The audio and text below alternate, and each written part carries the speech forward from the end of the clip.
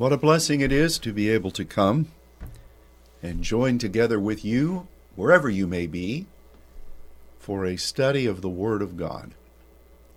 My name's Ron Crawford. I'm the pastor of the Father's Church in Dallas. And I always say this, but I mean it every time. It's a wonderful privilege to be able to reach out to my congregation here in Dallas, or those who are also part of our congregation from so many different places, and to also say hi to all of our Saints Network family. And it's just an amazing thing that that family, by the mercy and grace and the plan of God, is growing exponentially. I do give thanks to the Lord for His kindness to me and to our body here in Dallas for blessing us with such a wonderful family around the world. You know, Jesus said that if you abandoned everything to Him, and through that you were removed from a lot of the familial attachments that most of society thinks you have to have, and they are good, that He would give you an amazing group of family that were of His choosing. And that really has happened. I mean, it's just a wonderful, wonderful blessing. And for all of us to be part of the family of God, serving the Heavenly Father, and going about His business as intercessors, as sons, as saints. What an amazing gift God has given us. Now, I do know that we have to stay vigilant in this calling, because it is always easy to slide back down to where everybody else is, to where it's easy peasy and you've got it figured out. I mean, that's the thing. I mean, when I was a kid, we would hear teachings about the end times, and everybody had it figured out. I mean, it was just the timing of when it was going to happen, but they knew everything that was going to happen. And if you varied from the Kool-Aid, you were a goner. But the problem with that was that so many of the things that they taught and that we all received, when you actually looked at the Scripture, there were more holes in those doctrines than Swiss cheese. I mean, it was a whole new brand of holiness, because, you know, I know the doctrine of convenience, the doctrine of following the wide path where all the other little sheep are running. I mean, that's appealing. Sometimes people get tired. Oh, I had a strange peace when I stopped being a saint. Yeah, it was strange, all right, and it really isn't peace. It's more like you cashed in your chips and you're on a spending spree, but that won't help you very long.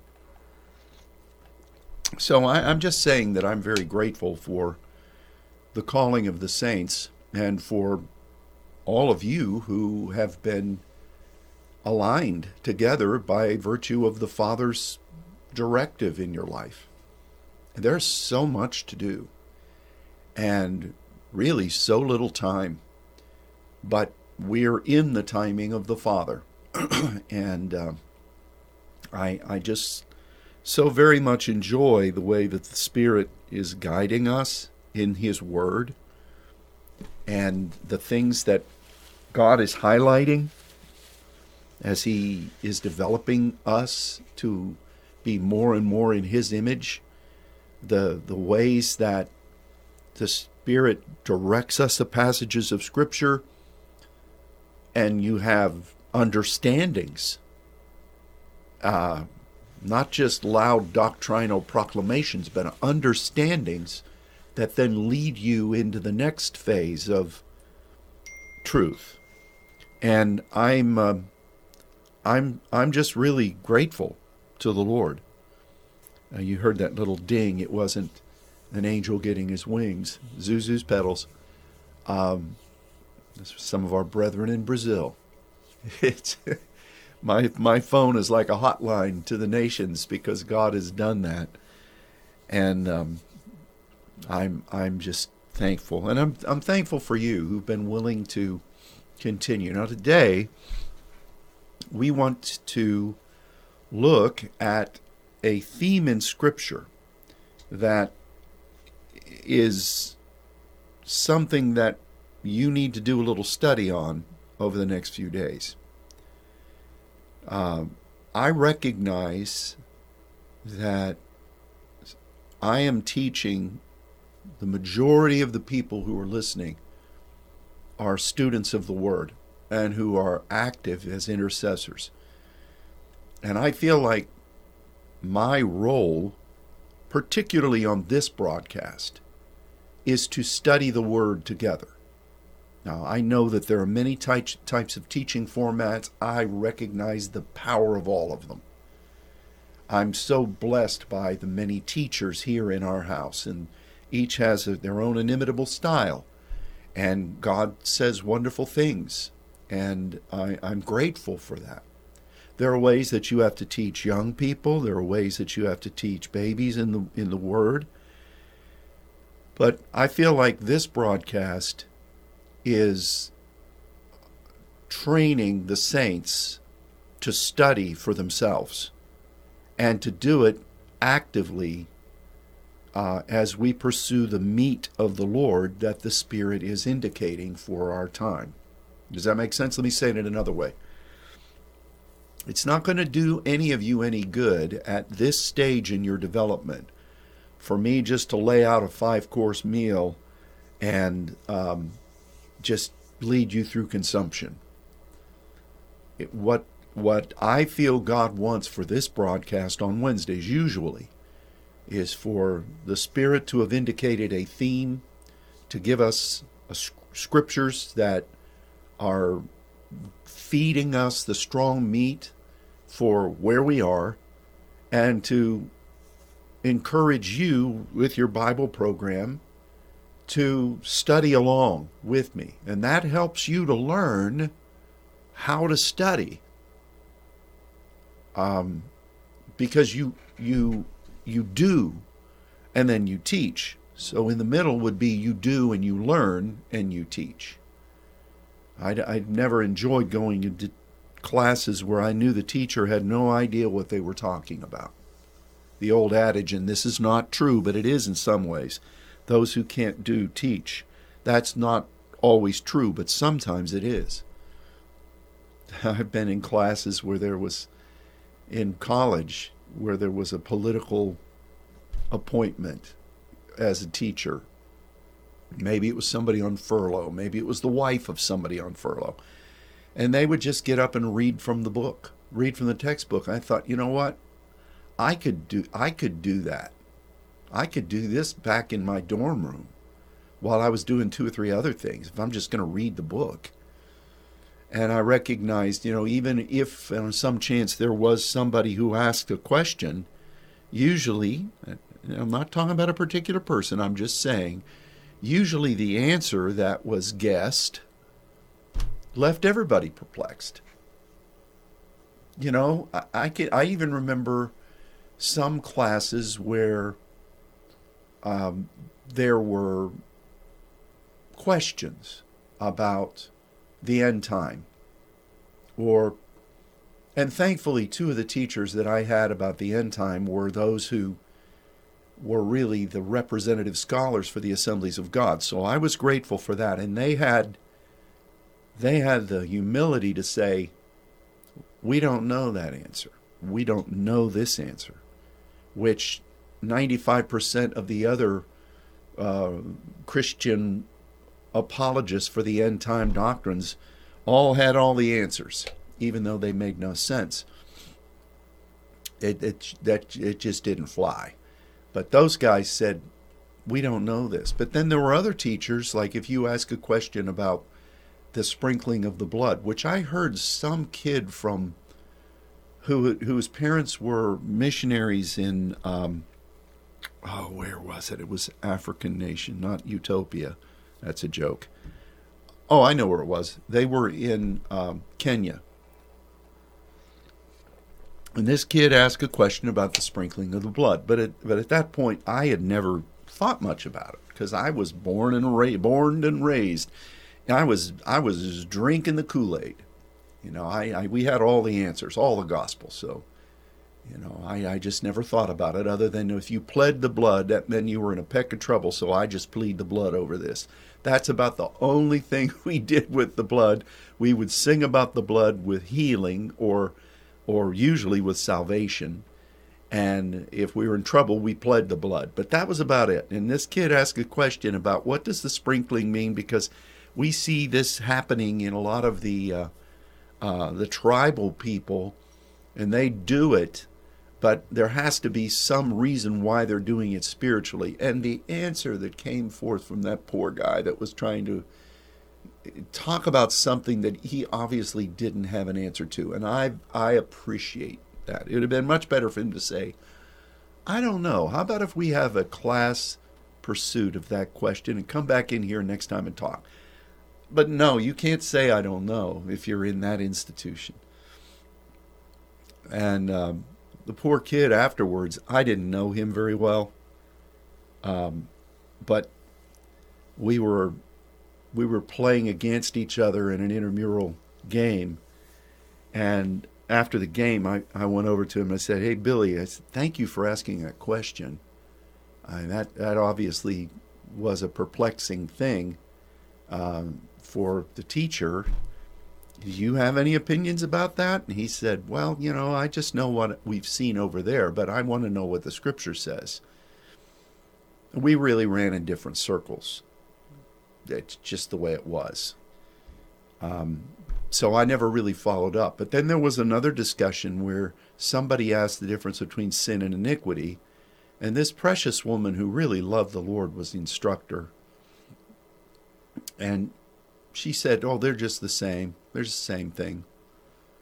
And I always remember that. And then there was somebody in our seminary class.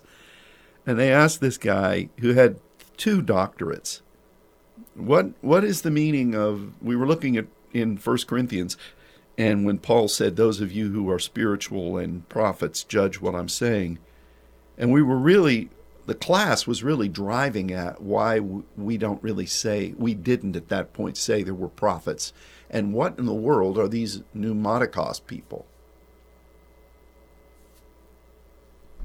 The answer that professor gave was ludicrous.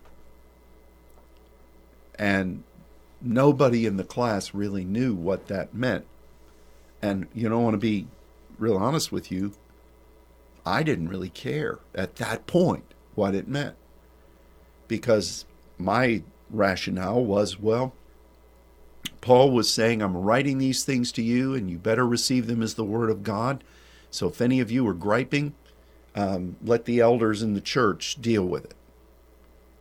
That was right up my alley, Of course, I associated the Word of God with whatever our assembly's doctrine was. And so anybody that got out of line, we just had to deal with it. So that was the mindset. So I think that it's really a smart thing for us as saints to learn how to study the Word. I mean, use your tools.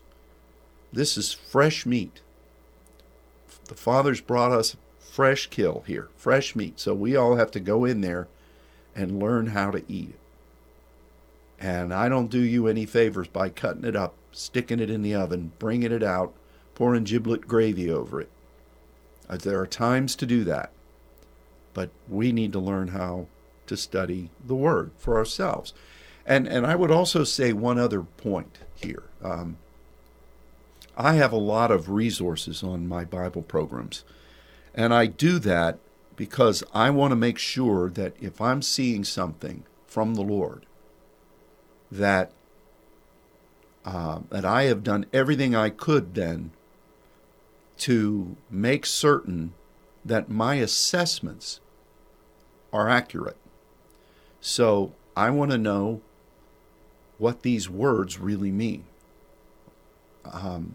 I want to know what other opinions are, because I don't want to miss something if I'm bringing it to you.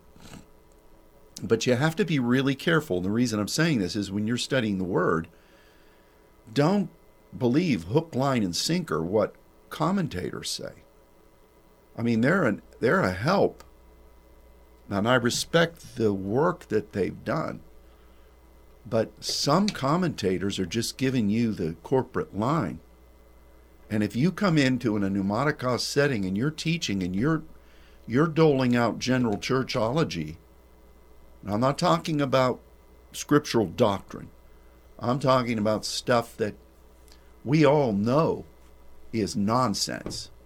Just because you read it from Dr. So-and-so doesn't mean that it's actually spiritual.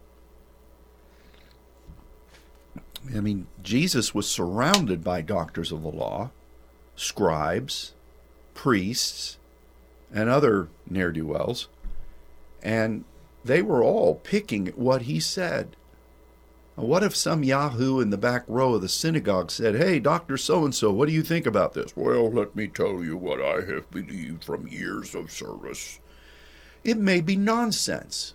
Jesus said of that same back row, you have the key of knowledge, but you're leading people into the ditch. You're just as blind as a Mad Hatter.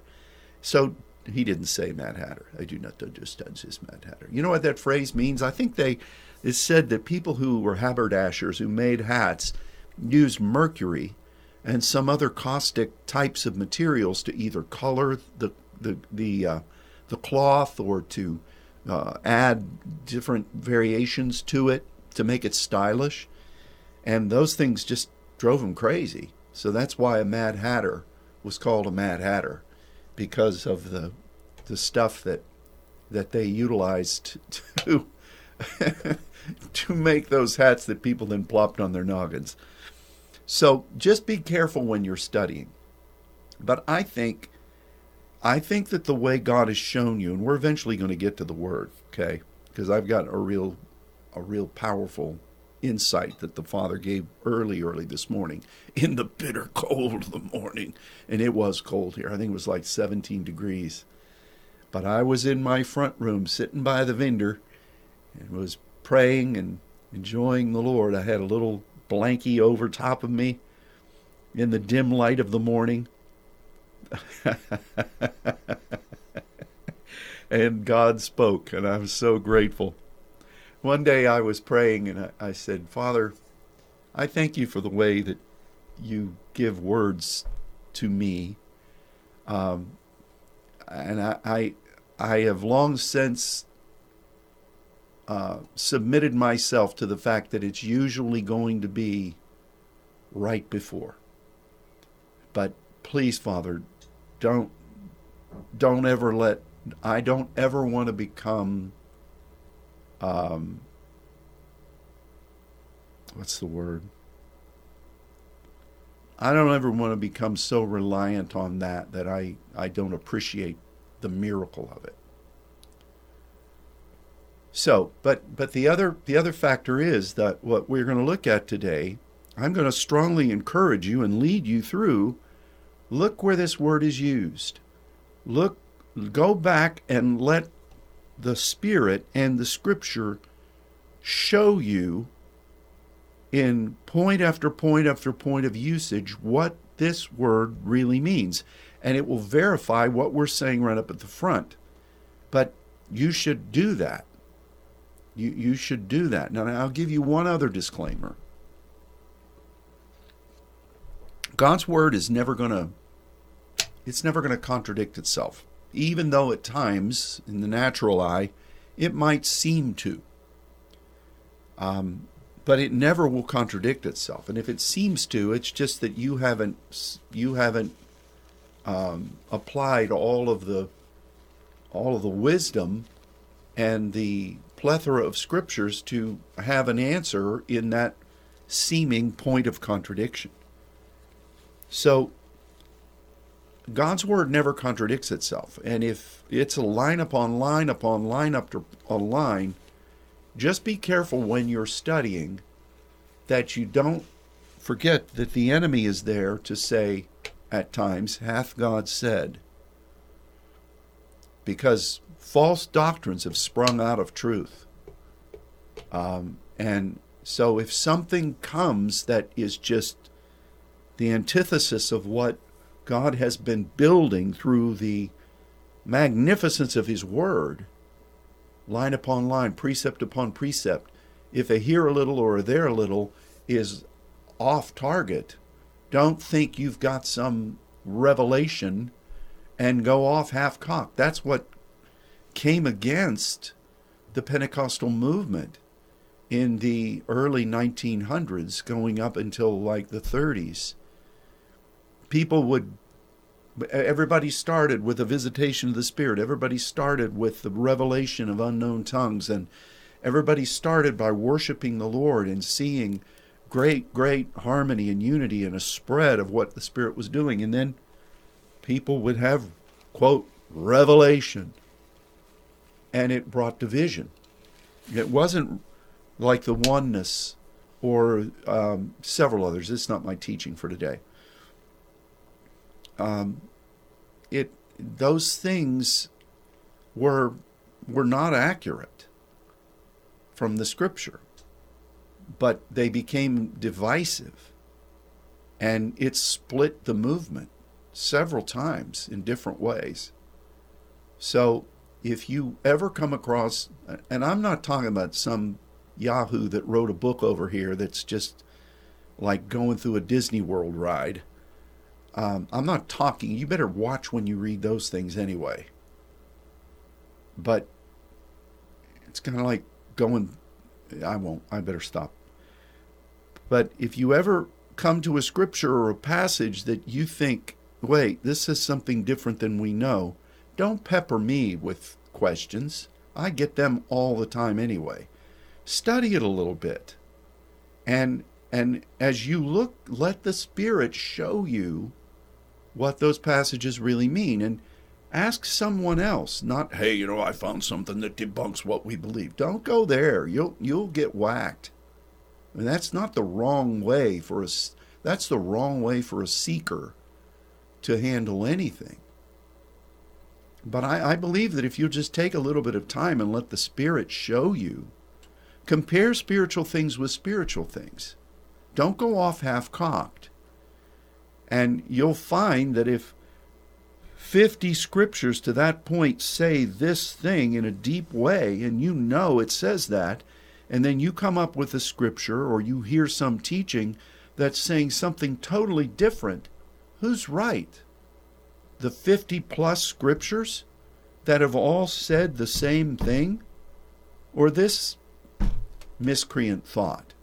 And chances are the scripture that is brought the confusion is either misinterpreted or in some ways feeding into a false doctrine or something that other people are doing or some vulnerability you have personally through an unhealed iniquity in your life.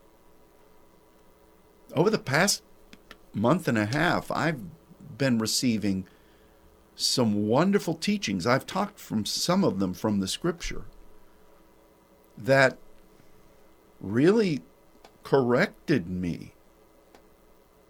And initially when I read those scriptures, I could have become ticked, as it were, because my own thinking had been under assault by my own carnal nature that we all still have that needs to keep being submitted to the Lord.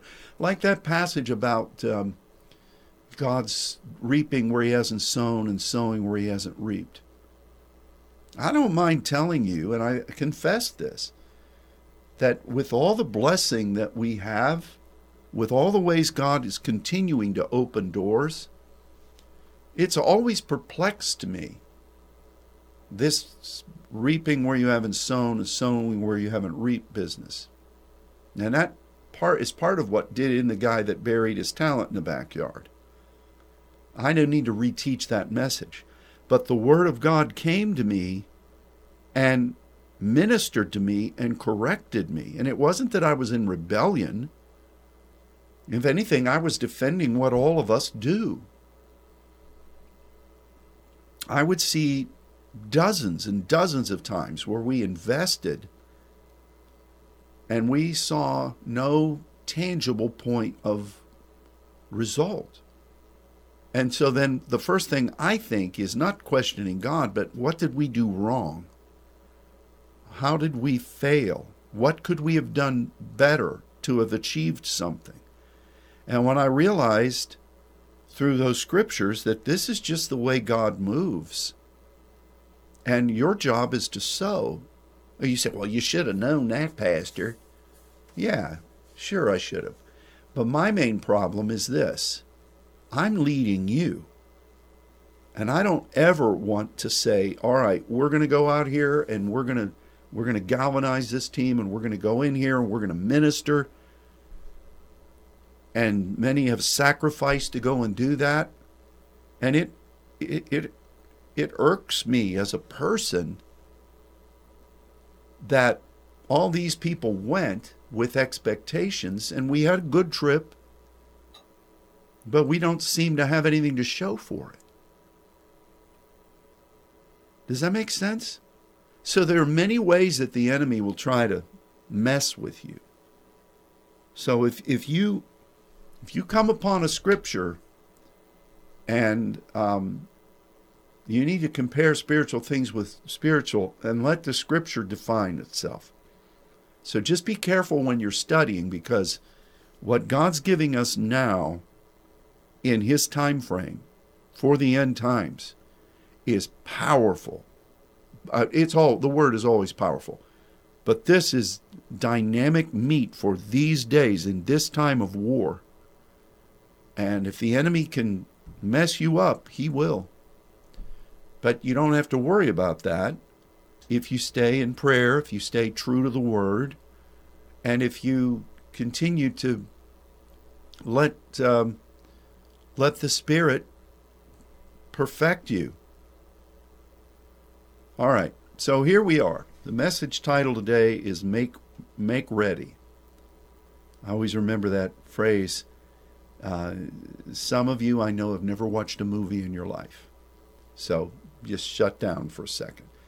But I remember watching that old Battle of the Bulge movie with Henry Fonda and Dana Andrews and Charles Bronson and Robert Shaw. I mean, that was a great movie. I mean, it's kind of hokey, but it was a great movie.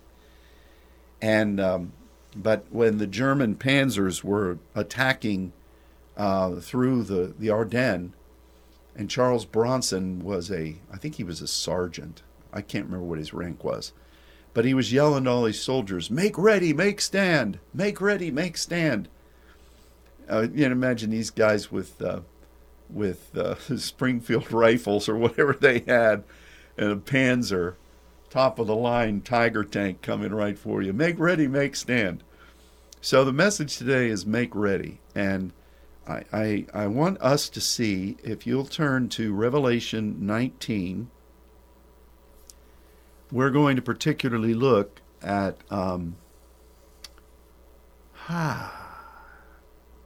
we'll start at verse 6. Now remember, Revelation 19 is the Alleluia passage, because it says Alleluia over and over again from different standpoints. And we've studied this in the past. Alleluia basically means that Hallel or Halal has been returned to Yahweh. In other words, instead of Satan manipulating the kingdoms with his created capability of Hillel, and twisting it so that the plan of God is now something that he has morphed into iniquitous pursuit and evil, that now this has all been returned to God. And over again, you have hallelujah, hallelujah. But that's what, in the time frame of the book of Revelation, that's what that is. That's why this is here. But in verse 6, beginning, it says, I heard as it were the voice of a great multitude, and as the voice of many waters, and as the voice of mighty thunderings. That's cool. Thunder. Saying, hallelujah, for the Lord God omnipotent reigneth. And you can click on omnipotent. You see that's Pantocrator, which is the power of the throne has now established dominion, active dominion over everything that God's the throne has ordained. Let us be glad and rejoice and give honor to him, for the marriage of the Lamb is come, and his wife has made herself ready. To her was granted that she should be arrayed in fine linen, clean and white, for the fine linen, not John Lennon, fine linen is the righteousness of saints. Isn't that amazing? Apologies to all of you, dear ladies, that have glamorized yourself as if you're going to get in some long gown and you're getting all dolled up for this marriage supper. This arrayment is fine linen, clean and white, and it is really indicative of righteousness and the saintly calling. We're going to talk about what made ready means. How does the bride make herself ready? Now, if you were to continue to look in Revelation, you see then war is really upon them. I mean, this is the marriage supper, okay? And you might also want to study the various parables that speak about this supper, and that speak about, like, one of the things that Jesus said is that there's somebody that comes into this supper and they don't have a wedding garment on, and the king says, "Friend," which is a key word. "Where's your wedding garment?" And this person is tossed into outer darkness after being bound hand and foot. Look at that. Study that. Because there are all kinds of people in heaven. And there are all kinds of individuals who've known the Lord. And there are a lot of parables, a lot of things that Jesus says about the end times. And those who come and try to convince the Lord, hey, I'm with you. This guy who doesn't have a wedding garment, here we're seeing what the wedding garment is. This is what they're wearing. Fine linen, white and clean, which then in further in chapter 19, the armies in heaven are clothed in the same thing. You see that in verse 14. You have the 5 virgins that were unwise. They try to get into the feast. You have the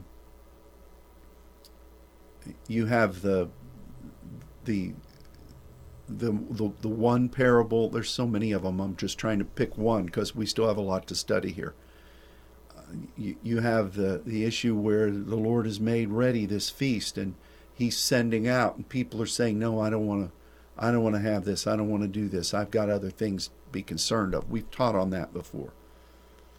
But it's very important that we recognize that this marriage supper is really placed here as a saintly the recognition of the saints. Are you saying that only the saints are the bride of Christ? I'm saying that if you're wearing the fine and white linen, and it's talked about as being the righteousness of saints, I'll say this, that the saints are definitely there. How's that? There's a lot of people at weddings that I don't know. You know that? When Katie and Zach got married, I greeted everybody, but there were a bunch of people I didn't know. But they knew them. I didn't know them. We were paying for a lot of it, but I didn't know them. So the Lord knows a lot of people. God has a lot of odd friends. Where he puts them all, I don't know. But the main thing is that this saintly ministry and the righteousness to be walking in the vision of the Lord and serving him is important. Then it goes through the armies of heaven are outfitted this way, and they're going to attack the beast and the kings of the earth that would make war against Jesus and his army, and that's us. Notice that the marriage supper happens first, and then is when we will ride. And so keep looking here. Then you see chapter 20. We're going somewhere. We're still on this bride business. And you see the judgment, Satan tossed for forever after the millennium, and you see a great white throne. And then chapter 21, you see a new heaven and a new earth. First heaven and earth were passed away, no more sea. And John, saw the holy city, New Jerusalem, coming down from God out of heaven, prepared as a bride adorned for her husband. And then it goes on down, the tabernacle of God is with men, and God will dwell with us. And then, verse 9, chapter 21. Then came unto me one of the seven angels which had the seven vials full of the seven last plagues, talked with me, saying, Come hither, and I will show you the bride, the Lamb's wife. And he carried me away in the Spirit to a great and high mountain. Is this the same mountain where Satan took Jesus? Well, it's different words. You got a carrying away in the Spirit, which is similar. But from that vantage point, it's so important then, our need to be focusing on the mountains. It's important that here, this seventh angel brings John to this high mountain, and it's the great city, the holy Jerusalem, descending out of heaven. This is the bride. This is the bride. That's fascinating to me. So really what it is that we're wanting what God has desired from the very foundation of the world. When an Alleluia is declared, then the wedding supper comes, and the righteousness of the saints and the fine linen is the clothing.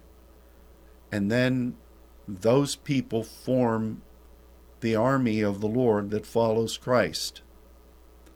And then you see the temple no more.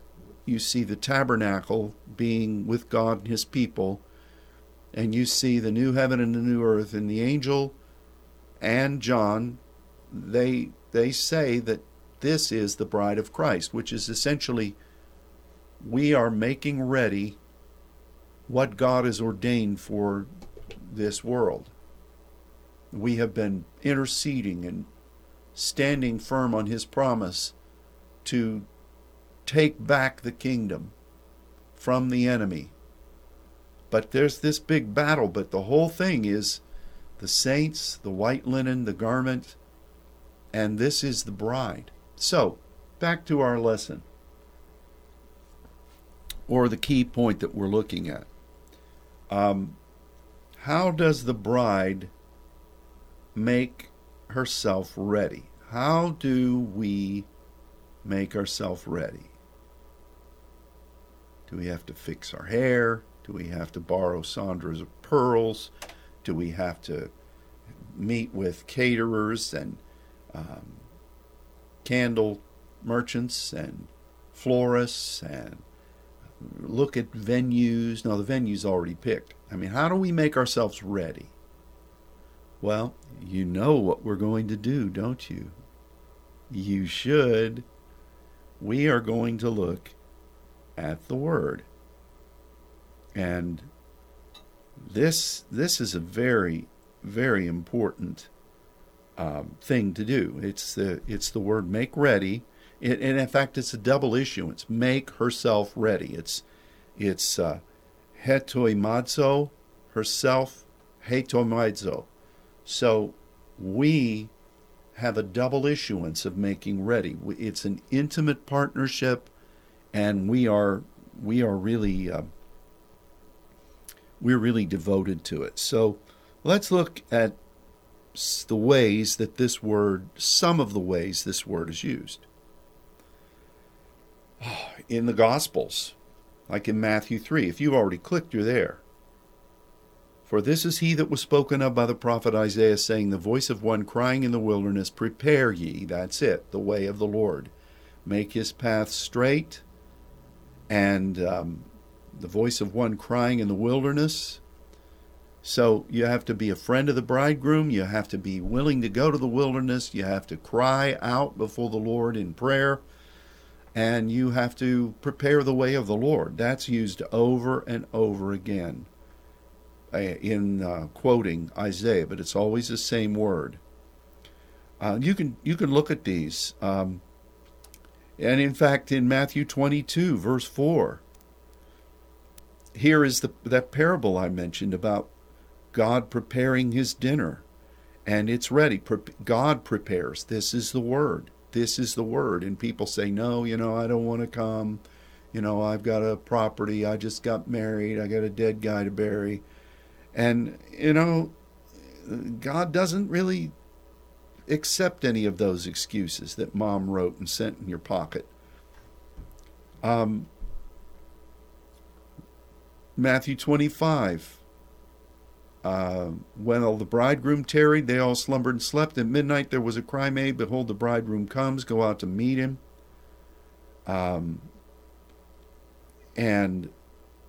then Matthew 25, verse 34, come, you blessed of my Father, inherit the kingdom prepared for you from the foundation of the world. This is what we're preparing. This is what we're preparing. And this is how we make ourselves ready. There are so many wonderful usages of this word. I'm not going to go down through every one of them. You can do that for yourself. Jesus said to the mother of James and John, to sit on my right, in Mark 10:40, but to sit on my right hand and on my left is not mine to give, but it shall be given to them for whom it is prepared. And that's the word. So the placement at the right and the left hand of the throne of God is a place of preparation. It's this word. Let's see, some other stem winders. These guys are all quoting Isaiah, saying the same thing. Here is Zechariah speaking of John. You, child, shall be called the prophet of the highest, for you shall go before the face of the Lord to prepare his ways. There's that signature word. Let's see. I hope you're looking too at your scriptures. I'm just trying to do it just like we were sitting across the table from each other.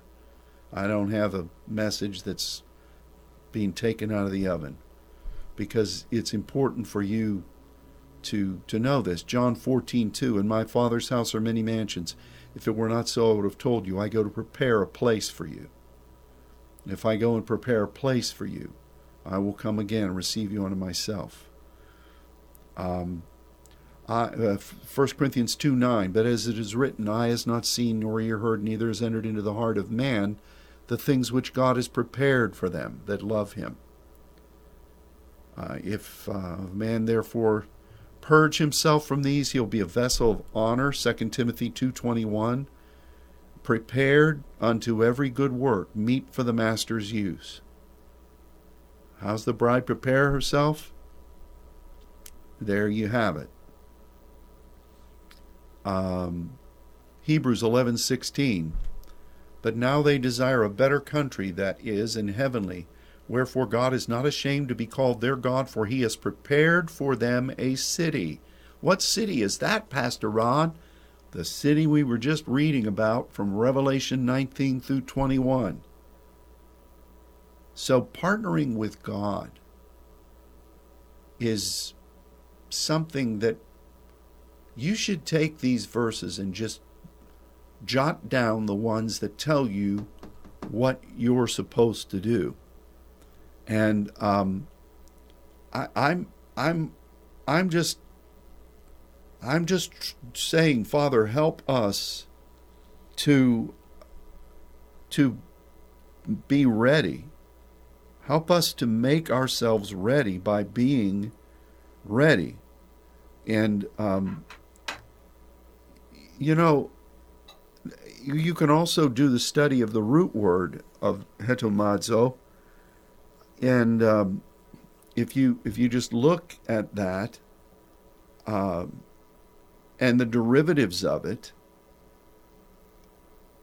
it's phenomenal. It really encompasses the things that we have been being asked to do by God. The preparation, hetomasia, of the gospel of peace.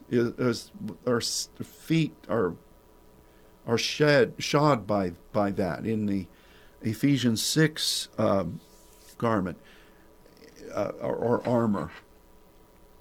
You know, the wonderful thing about this is that if you do the derivatives, and it's easy to do. It's easy. If you say, I don't know how to do that, that means you've not been studying. Now, this is teacher talking. This isn't pastor talking. I'm not going to baby or coddle you. I know some of you get really irritated when I talk this way. Let me ask a question. Let me ask you, those of you who are teachers, did you ever talk that way to your students when they didn't do their homework or they weren't applying what you tried to get them to do? I know you did. We have to be skillful in the things of the Word. So how you break up derivatives is, the first step would be you would go to the root. And even in Strong's, it will show you the root. You go to that root.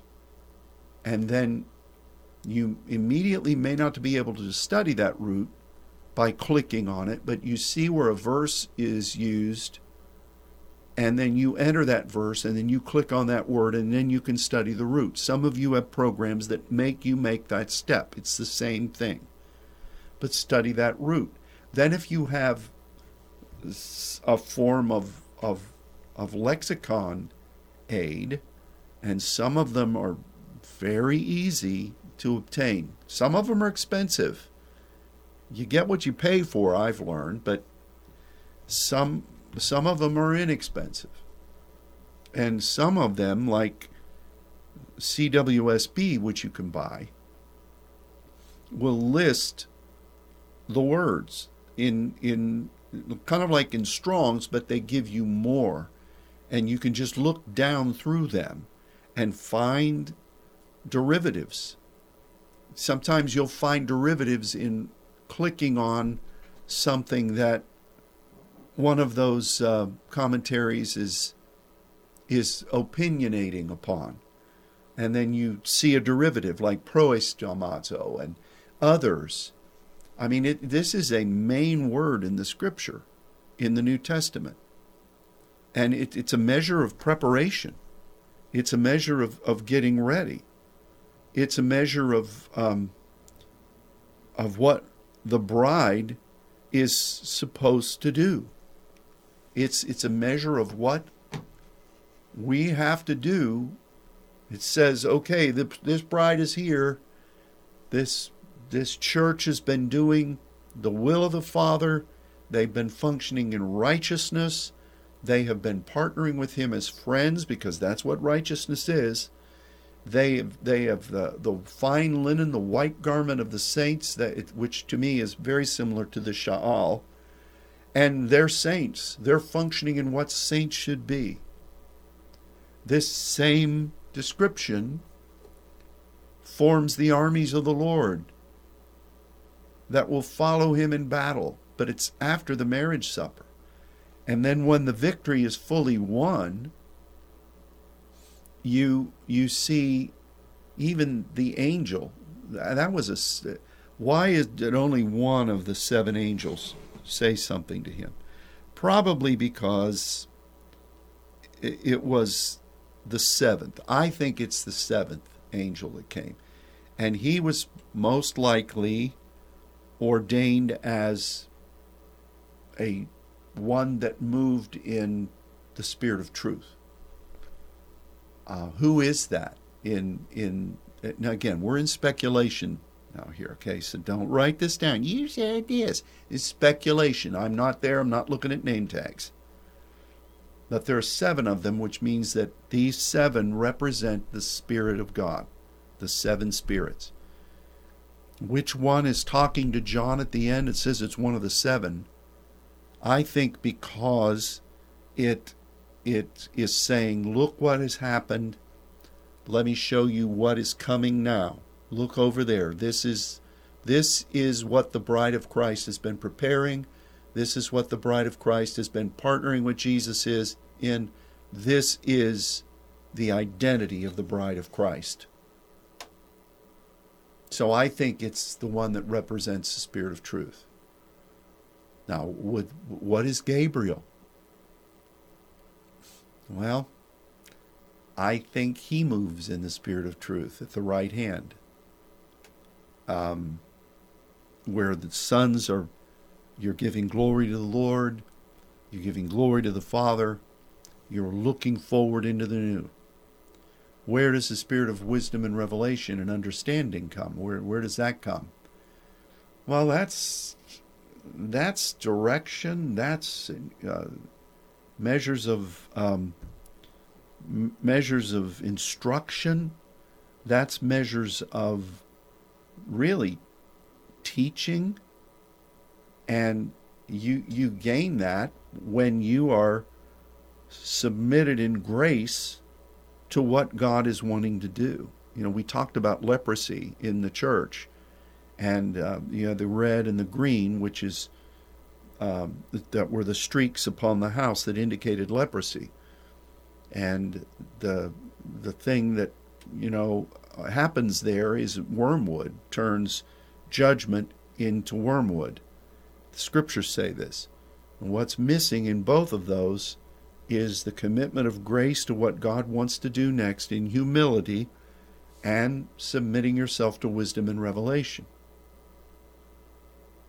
So, the spirit of wisdom and revelation, those angels are really instructors. They really come alongside at the directive of God to bring insights, to bring direction while wanting you to learn for yourself. I don't know if you've ever taught a little kid before, or tried to. Sometimes it's like trying to herd cats. But if you just do things for them, they don't learn anything. Well, they learn how to cry and get you to do things for them. But if you can somehow cause them to work with you in getting what they want, then they learn. When I often talk about my upbringing, my father was kind of a jack of all trades and definitely a master of none, but he was a good man. So usually when he did things, it would work, but it wasn't usually the exact way it should be done. It was just a joke which none of us would say to him, but but we didn't suffer. But so many times my mom would say to him, "Edward, why don't you take Ronnie out there and show him how to do this?" And the common refrain was, "It'd take me twice as long and I got to get this done." So I had to find other ways to learn. And in a way, I'm kind of glad I didn't learn it Dad's way, because I would have probably said, "Hey, Dad, I think we should do it this way," and then I would have been questioning authority, and that wouldn't have worked. But, you know, the Spirit of wisdom will give you guidance and give you understanding, but the way you're going to do it is through doing. The way you're going to gain it is through doing. So I think that this culminative angel, this seventh, one of the seven, was showing John, look what the Lord has done, and see what's happening now, what's coming, what is coming, and from this great and high mountain. I think that's significant too. Some would ask, do you think this is the same mountain Satan took Jesus to? No, I don't. Different terminologies, because I think the enemy has something that is higher, or he was posted to, he absconded with a mountain that was higher than the other mountains of the earth. And that's how he could say, look at the kingdoms of the earth and the glory in them. Look at this, I'll give them all to you if you proskuneo before me. This mountain is over all creation. To see the panoply of what God is doing in the heavens, because the heavens were changing too. It's going from battle format to creative format. And look at all of this. You can see the panorama of what you're seated far above all principalities and powers. And that would include where the enemy is. So really, when Jesus rejected that offer from the enemy, which needed to be, and he did, it was really not, first of all, he would not disobey the scripture, and he would never have laid before the enemy. But it was really a secondary offer.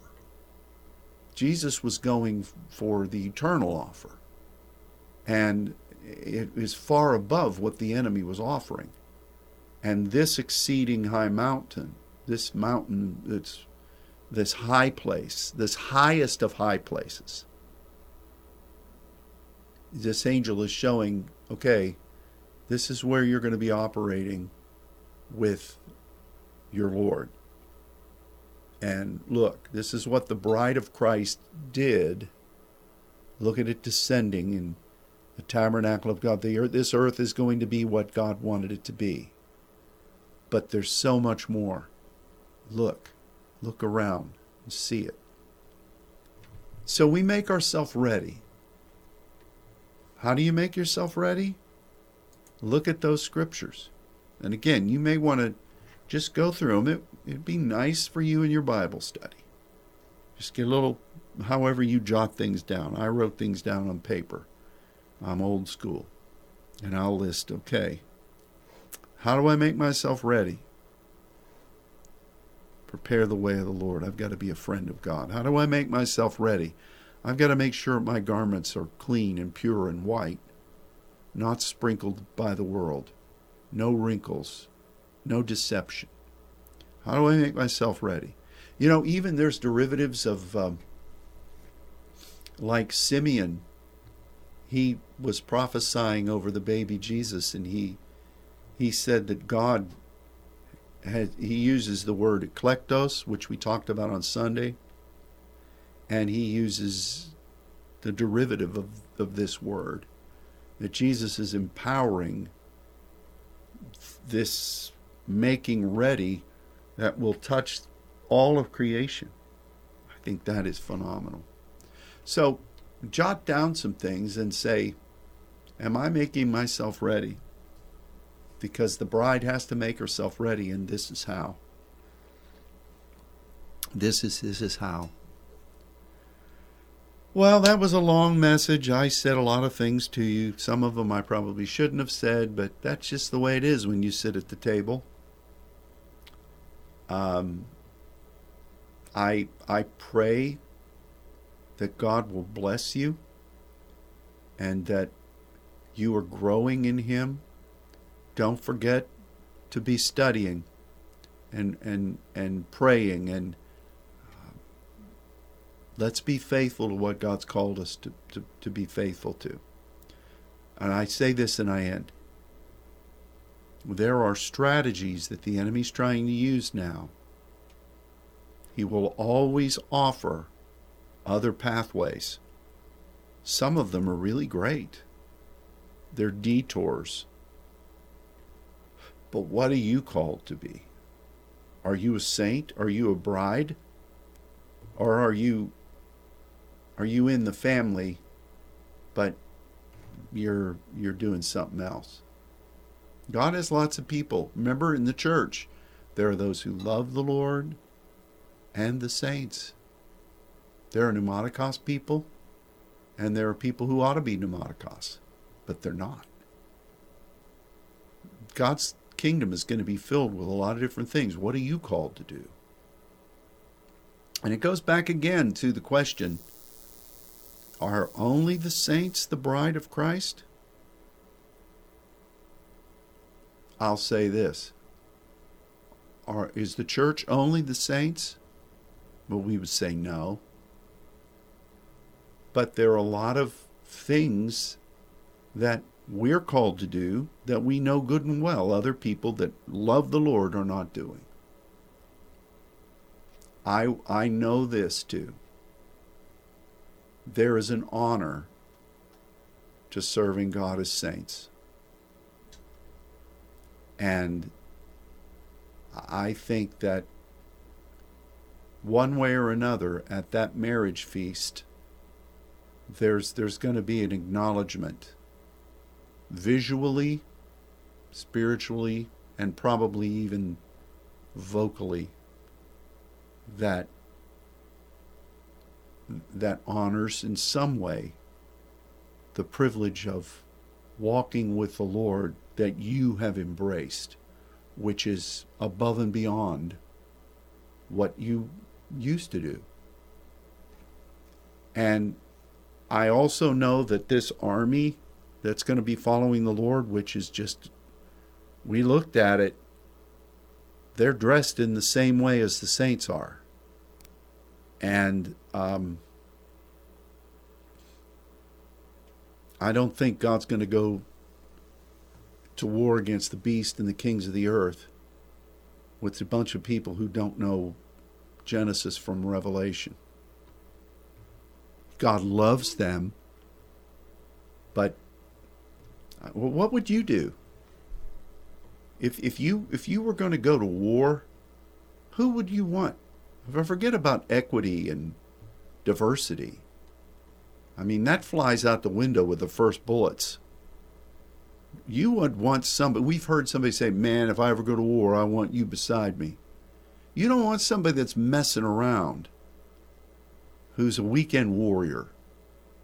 You want somebody that you can trust with your life, who's sharing the same ardor for victory and in preparation. You want to be prepared. And Will Rogers said that America is the only country that waits till they're in the war to get prepared for it. That's what the church is. I know. So I know that God has a way of honoring people and loving everybody. I remember what Dr. Criswell told me. He said, when I stand back there and shake the hands of my people, I have to make them feel like they've known me forever, even though he didn't know most of their names. But the Lord knows, and He loves everybody. But the ones that are going to be riding are going to be saints.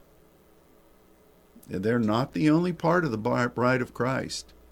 But just as you're in the church right now and you're doing things that your nephew or somebody else is not doing, but you know they love the Lord, how does God justify that?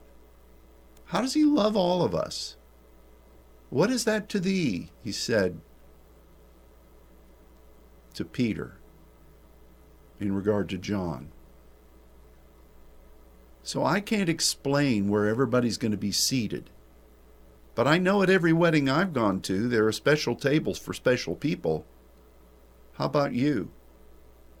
And no matter who you are, you've been invited wherever you're sitting, but right up there close are the ones that are most important. You know it's true, but God loves them all. So let's just make ourselves ready, okay? Let's do the things that we're called to do. And let's study to show ourselves approved. Double issuance. Make yourself ready. Go through those words. Let the Spirit speak to us and really candidly say, am I doing this, Father? Or did I do it for a while and I'm not really doing it anymore? Or did I grow weary? My Lord delays his coming. Or did I think, well, what good does it do to do this because you're not really seeing any benefit? It's a lot of work. Doesn't seem like it's doing anything. Well, I've never thought that. I have. And I'll just say this. I don't know who thought that, but if you've never thought that, you probably haven't been doing anything. You may be in the camp that thinks God owes you big favors. But it's a privilege to serve the Lord. We're making ourselves ready, especially in these days. The end of all things is near. And so do that study, and let's be ready. Let's be ready. God bless you all. Thanks again. It's really a blessing.